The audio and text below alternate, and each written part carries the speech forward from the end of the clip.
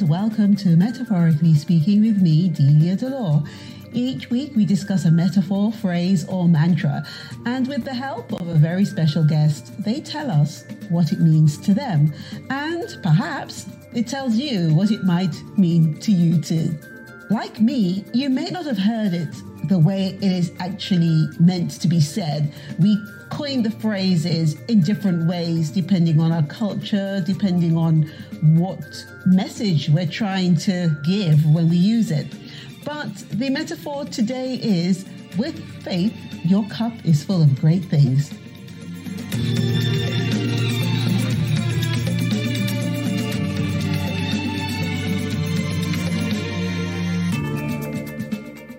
In today's episode, we're going to talk about a metaphor which I'm sure you've probably heard in your day-to-day lives.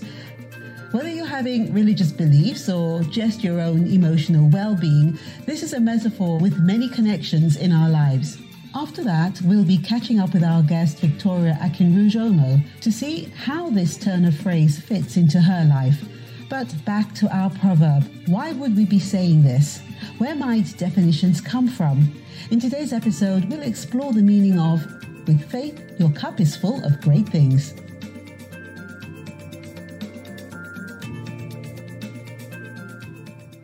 Firstly, let's try to define what we mean by the word faith. One definition is a strong belief in the doctrines of a religion based on spiritual conviction rather than proof. Another view for this phrase is a great trust or confidence in something or someone or with oneself. The word faith is derived from Latin fides and Old French fide. The English spelling dates from around 1250 from the Middle English faith via the Anglo-French word fed. In Christianity, faith causes spiritual change as it leads to a greater understanding of their God. German Martin Luther, who was ordained into the priesthood in 1507 and was a theologian, stated that faith comes from God working in us and through no other source. One must do good works in order to be righteous and be saved. This is one reason that when they hear the gospel, they fall to and make for themselves by their own powers an idea in their hearts which says, I believe. This they hold for true faith.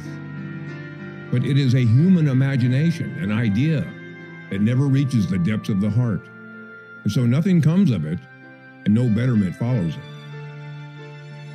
Faith, however, is a divine work in us. It changes us and makes us to be born anew of God, John 1:13. It kills the old Adam and makes us completely different people.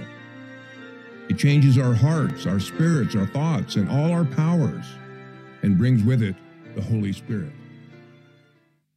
Faith in the Buddhist religion refers to an often serene dedication in the practice of their teachings and divine conviction in enlightened or a highly developed leader, such as the Sanskrit, the awakened one. In Islam, a follower's faith is called Iman, which is a complete yielding to the will of God. Interestingly, in the religion Sikhism, there is no religious concept for faith. In spite of this, the 5 Sikh symbols, known as the 5 Ks, are usually mentioned as the 5 articles of faith. What does faith mean in Judaism? Here's an explanation from Ollie Ansfield of Global Relevance. The whole concept of faith in Jewish thinking is very different to the conventional Western understanding. Translating the Hebrew word emunah as faith, which is its conventional meaning, is far off from Jewish thought. The medieval commentator, the Rambam Maimonides, says it is a mitzvah, a commandment to know that God exists. He is supposed to be knowable through intellectual reasoning. So if that is true, what do we mean when we say emunah? Does it mean faith in the way it is understood in the modern world? Clearly not. Ask yourself, are your decisions based on your intellect or your emotion? The answer is, it's always a mix of both. For example, someone who breaks a diet 2 days after starting just to taste the dessert is choosing 1 minute of short-term pleasure over the longer-term goal of being healthy and fit and losing weight. But this sort of behavior is typical. Cognitive dissonance, as it is sometimes phrased, allows us to do what we know full well is wrong because of the short-term pleasure we feel by doing it. What does faith mean for someone who is secular humanism? This stance, according to their official slogan, is a non-religious life stance rooted in science, naturalistic philosophy, and humanist ethics, and to serve and support adherents of that life stance, as they believe humans have the moral capability of understanding without any religious beliefs, capable of being ethical and moral without religion. In the opinion of the Council for Secular Humanism, a conviction that dogmas, ideologies, and traditions, whether religious, political, or social, must be weighed and tested by each individual and not simply accepted by faith. Let us listen to former trainee priest and now humanist Leo Igwe on their perspective of the term faith and what it means to them. So as a humanist, I believe that human beings are challengers, not prisoners of faith. Our destinies are in our hands, not predetermined. And it's left for us to shape our lives and destinies to reflect our best hopes and aspirations. I believe that human beings have the power to turn situations of poverty into those of wealth and prosperity. We have the capacity to alleviate suffering, extend life, prevent diseases, cure debilitating ailments, reduce infant mortality, and preserve our planet. But we cannot accomplish all these goals by wishful thinking with our eyes closed, or by armchair speculation, or by expecting salvation from empty sky. Finally, what do we mean by the word cup when looking at this from a religious viewpoint? Cherry Sandover, the mother of St. Mark, a liberal Catholic church in Essex, England, states that the cup in Christianity links to abundance and fruitfulness.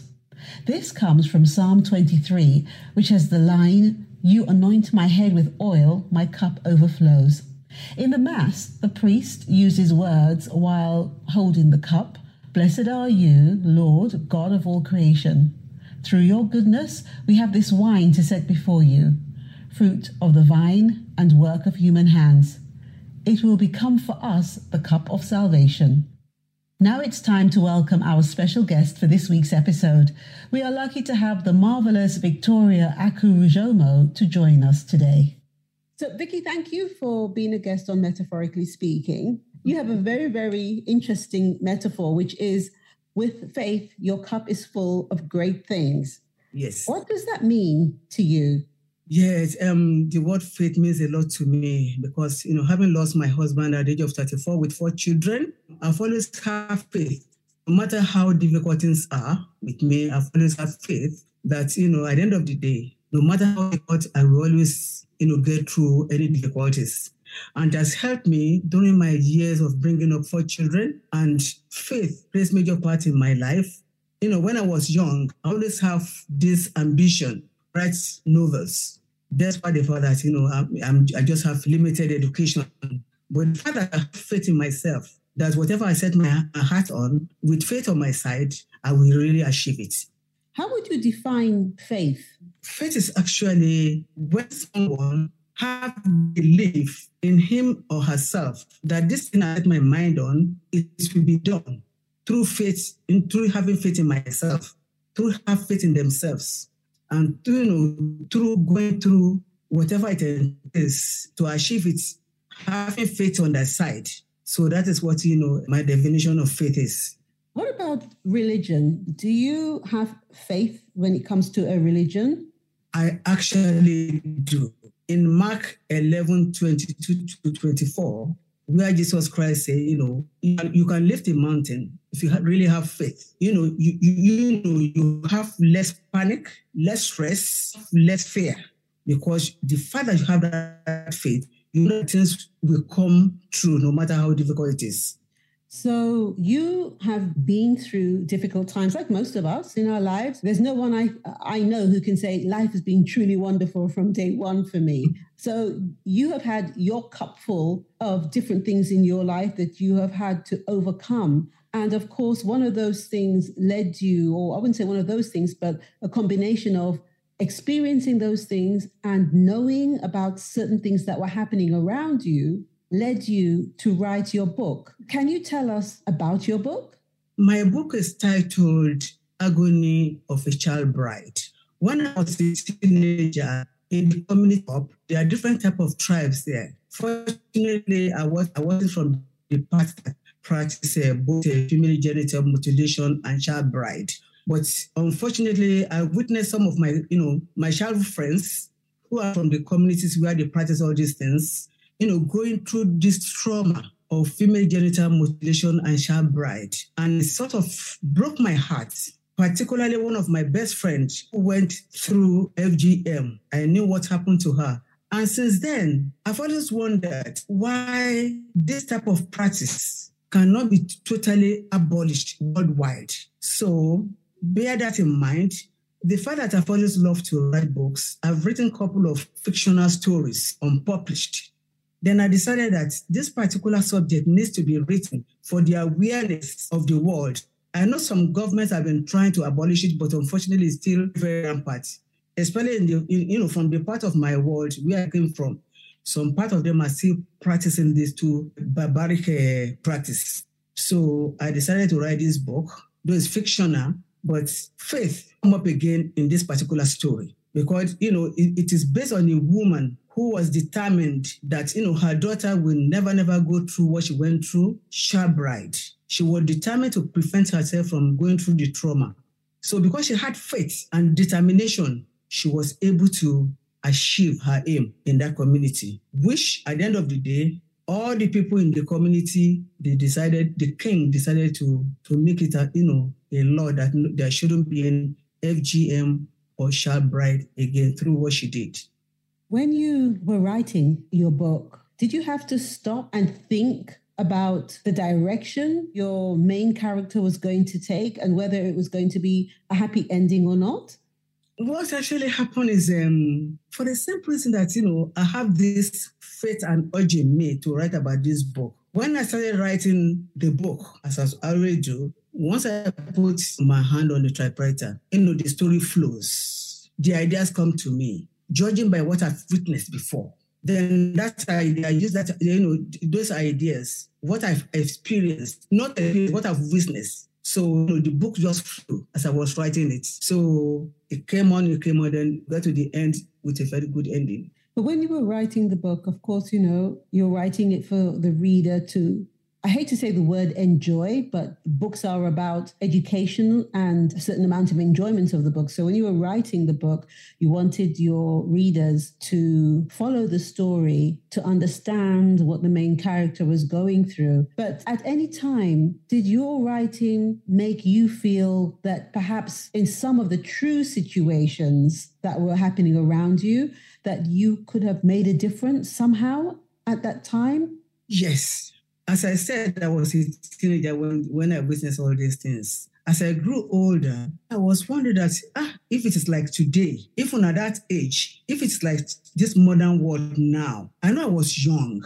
Maybe like now you can easily report to someone or, I won't say report because when it is community, there's little you can do, but there's so much that you can even achieve. If it's like modern day, I don't understand. So as I grow older, I always ponder, was there anything I could have done? Because just like the character in my book, she came from a community where women can only be seen but not heard. But even at that, she was able to, through faith and determination and God on her side, she was able to achieve her aim. So I was young. There wasn't anything I could do, though I was traumatized as a result of it, even though I didn't experience it. It preyed on my mind for years until now I'm 79 years of age. And it still pains me up to today. So I wrote this book that if some people somewhere read it, maybe in the community where this thing is still being practiced, if there are some people who are privileged or who have money, who are rich, who can from that book, borrow some lesson from that book and use that particular experience, part of the experience, to help their community, to help those poor families from engaging these practices, because most of the time, this thing borders on money, on reward. I still understand. So maybe reading that book, they'll be able to borrow some leaves from that book. That is my whole idea. So if we go back to our metaphor, with faith, your cup is full of great things. In order for us to have faith, we must, of course, have a strong belief. We have to believe that things are going to be good, as opposed to things are always going to be bad. And if we have to think about the character in your book, even though this is fiction, if most probably there is someone in the world who is living the life that your character is living, and there are people maybe around them who know, just like you were when you were younger, you knew certain things were happening, but you wasn't in the position then to do anything about it. If we look at how our metaphor is, how would you encourage these people to try and make the change? Because it's not only, you started to talk about people with money, and there's certain people who can make changes. But how can I'd say, ordinary neighbor, friend, family member, how can they get themselves together so that they can believe that together, even if they feel that on their own, they cannot make any changes? What would you say to people to come together to try and make things better on the whole, not just child brides and just in society? What would you say? You were not in a position when you were younger, but now you have your book. Now you can be more vocal. How would you encourage people to take advantage of our metaphor, with faith, your cup is full of great things?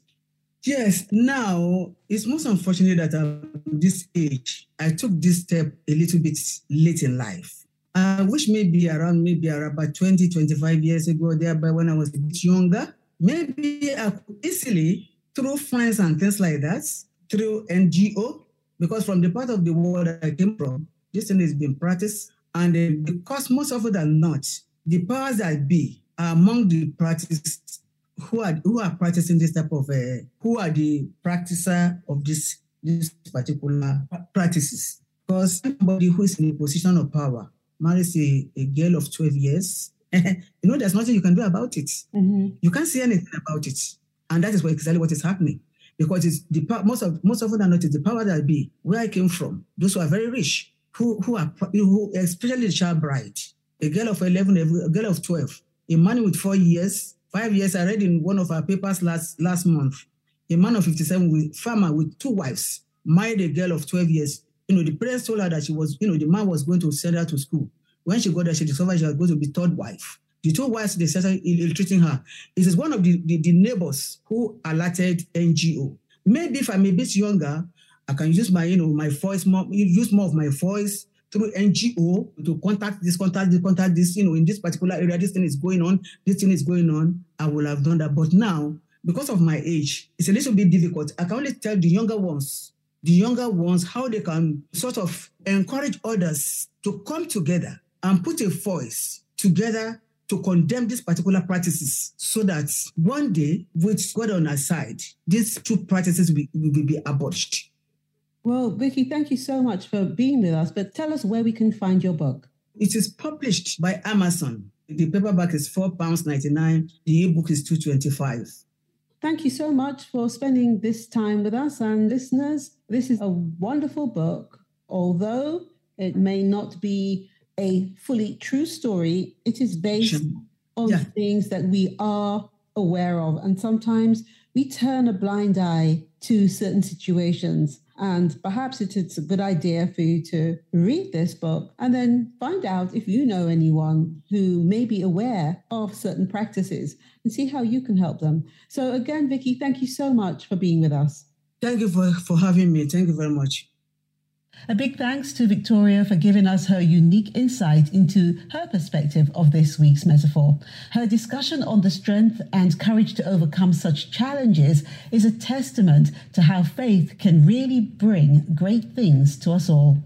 Now let's dive a little bit further into the metaphor and see how it is linked to us all personally. With faith, your cup is full of great things. This does not have to be inclusive as having any religious aspects or connotations at all. It can easily be taken as having blind faith or self-belief in one's own undertaking in life's challenges. This leads nicely to a wonderful track from Ed Ames, best known for playing Mingo in the 1960s American television series Daniel Boone. Additionally, as part of the 1950s singing group The Ames Brothers. This solo track from 1967, titled My Cup Runneth Over, is his most personal and touching tune. Let's have a listen. Sometimes in the morning, when shadows are deep, I lie here beside you, just watching you sleep. And sometimes I whisper what I'm thinking of. My cup runneth over with love.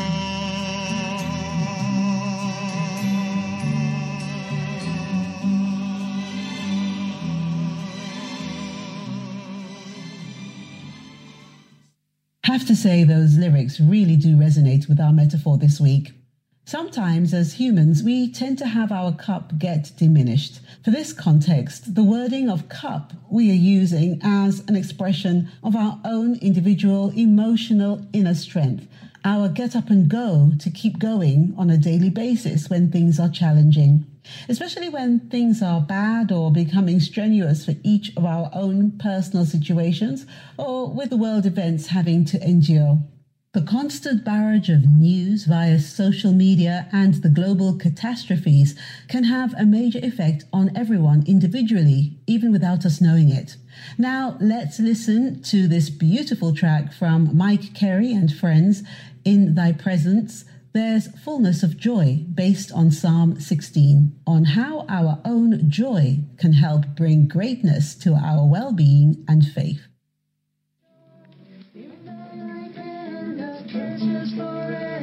Precious forevermore. In thy presence there's fullness of joy, fullness of joy, fullness of joy. At thy right hand are treasures forever, treasures forevermore. I keep the Lord before me, I shall not be moved. My heart is glad and my soul rejoices, I shall live in safety. And in thy presence is fullness of joy, fullness of joy, fullness of joy. At thy right hand are pleasures forever, pleasures forevermore. I keep the Lord before me, I shall not be moved. My heart is glad, my soul rejoices, I shall dwell in safety. And in thy presence is fullness of joy, fullness of joy, fullness of joy. At thy right hand are pleasures forever.